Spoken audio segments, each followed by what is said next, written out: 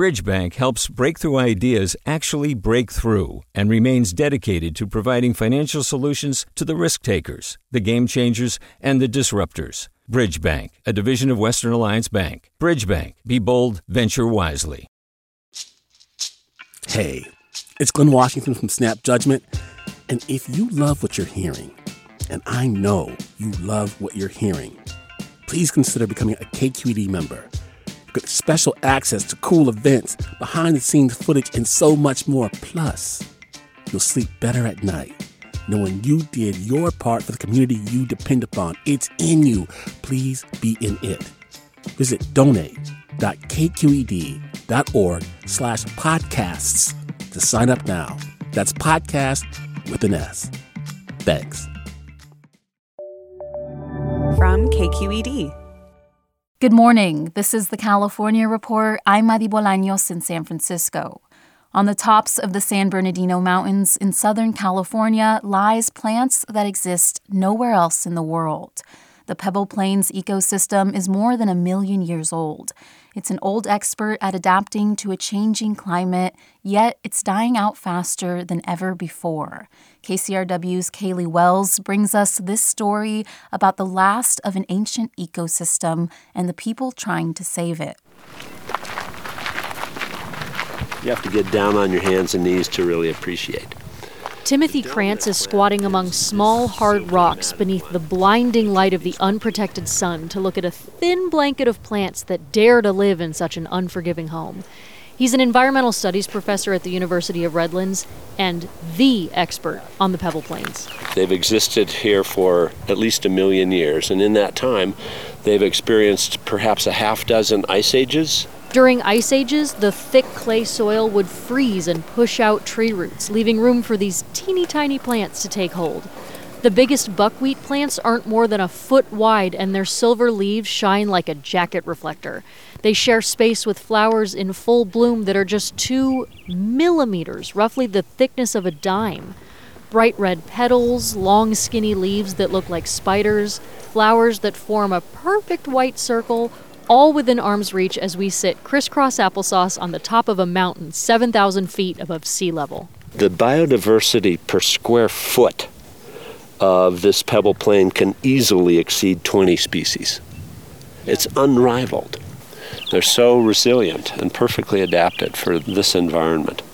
As the climate continues to warm, more than 1/3 of plant and animal species face the threat of extinction in the next 50 years. Paleontologist Myrene Belisi says this level of extinction isn't new, but this time around, it's caused by humans. She's the curator at the Raymond Museum of Paleontology in Claremont. As a planet, we have gone through 5 mass extinctions over the last hundreds of millions of years. And, we are undergoing a 6th mass extinction at the moment. So for 1 million years, the climate changed and these plants froze and thawed and thrived until they face a new problem. You're standing, actually this was mitigation for that, 160 homes, I think. Jim Miller is the unofficial leader of the effort to save the Pebble Plains. He wrangles all the nonprofits and agencies working to preserve it. He says 15 years ago, the biggest threat was a local real estate broker who saw the treeless, flat surface as a perfect place to build.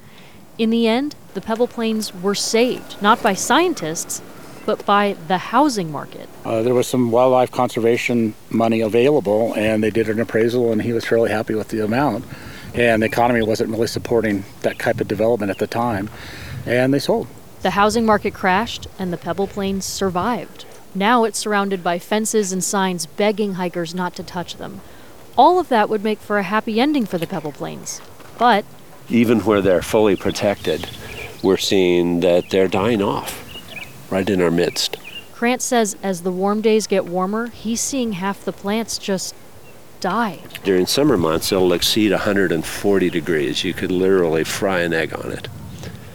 And so these resilient plants that have survived for 1 million years are only now starting to succumb to climate change. And this time, there isn't much else he can do to save them. It's incredibly sad. I feel helpless that what can we do, even when these are protected and fenced and fully secured, we're losing them. I've spent most of my life trying to work on protecting this unique ecosystem. To Krantz and Miller, the thought of losing them forever is a tragedy. Belisi, the paleontologist, says, yes, it's bad news for the species that fall victim to extinction, but she feels confident that life will go on. I think that the fossil record shows us that life does recover if we let it. I don't really have any doubt that it will rebound from this sixth mass extinction that is happening right now. As for Krantz, he knows he can't protect the Pebble Plains from climate change, but that won't stop him from trying anyway. For the California Report, I'm Kaylee Wells in Big Bear. Hi, it's Terry Gross, the host of Fresh Air. We bring you in-depth, long-form interviews with actors, directors, musicians, authors, journalists, and more. Listen to our Peabody Award-winning Fresh Air podcast from WHYY and NPR. Hi there, I'm Rand Abdel-Fattah from Throughline. If you're listening to this podcast, you know that KQED produces exceptional storytelling that keeps you informed, inspired, and entertained. Their podcasts cover issues from your neighborhood to the entire country and everything in between. Support this work today. You can help us continue to bring quality podcasts to your ears. Just head to donate.kqed.org/podcast. That's donate.kqed.org/podcast.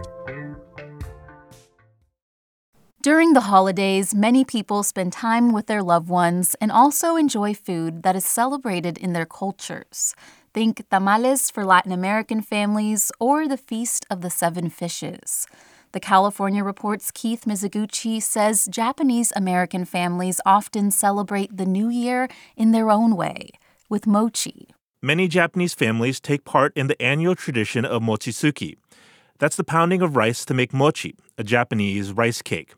In San Jose's Japantown neighborhood, it's been a tradition for decades. We view mochitsuki as kind of an intergenerational project where we're handing down this tradition that maybe started in Japan, came to the United States, grew up on the farms. That's Dale Sasaki, chairperson for the Mochitsuki event in San Jose. Mochi is often eaten as part of ozoni, a Japanese soup. I remember growing up in San Jose and eating that and other traditional Japanese food on New Year's morning. Jane Kawasaki is board president of UI Kai, a nonprofit senior center in San Jose. She says along with eating mochi, it's traditionally used as a good luck charm in Japanese households.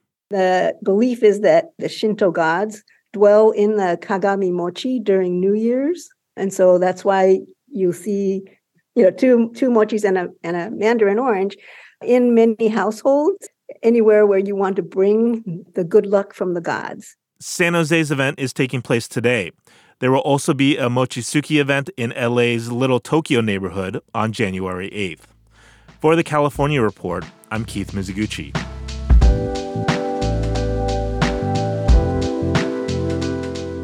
And that's the California Report for Thursday, December 29th. We're a production of KQED Public Radio. I'm Madi Bolaños. Thanks for listening and have a great day. Support for the California Report comes from Guideline. Their automated 401k plans can be set up in 20 minutes. More at guideline.com/CA. Guideline, the California way to 401k. Stanford Healthcare, where their greatest reward is a healthy patient. And Eric and Wendy Schmidt, whose philanthropy includes Schmidt Futures, which bets early on exceptional people making the world better, on the web at schmidtfutures.com.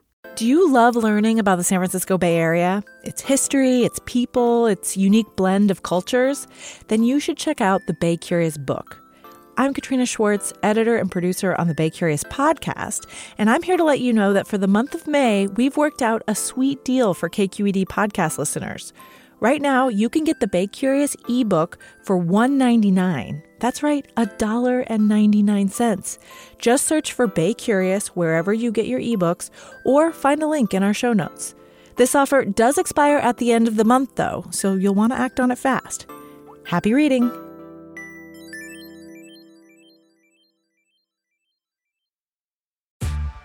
Hey there, this is Brittany Luce from NPR's It's Been a Minute. KQED's podcasts like The Bay, Bay Curious, Mind Shift, Right Nowish, and more all tell the stories of the Bay and beyond. with reliable, human-centered journalism. They aim to inspire, make you think, entertain, and expand your understanding of the place you call home. Here's how you can support podcasting at KQED. Showing your support is easy, and you can join Brittany in supporting KQED Podcast too at donate.kqed.org/podcast. That's donate.kqed.org/podcast. Hi, I'm Sasha Khokha, host of the California Report magazine. Every week, we bring you stories about what connects us in the giant, diverse Golden State. Because what happens in California changes the world. I love this place. We were once seen as like the place to be, California. The land of milk and honey. That's where you go to Sunshine State, but we just have challenges right now. KQED's California Report magazine. New episodes drop every Friday, wherever you get your podcasts.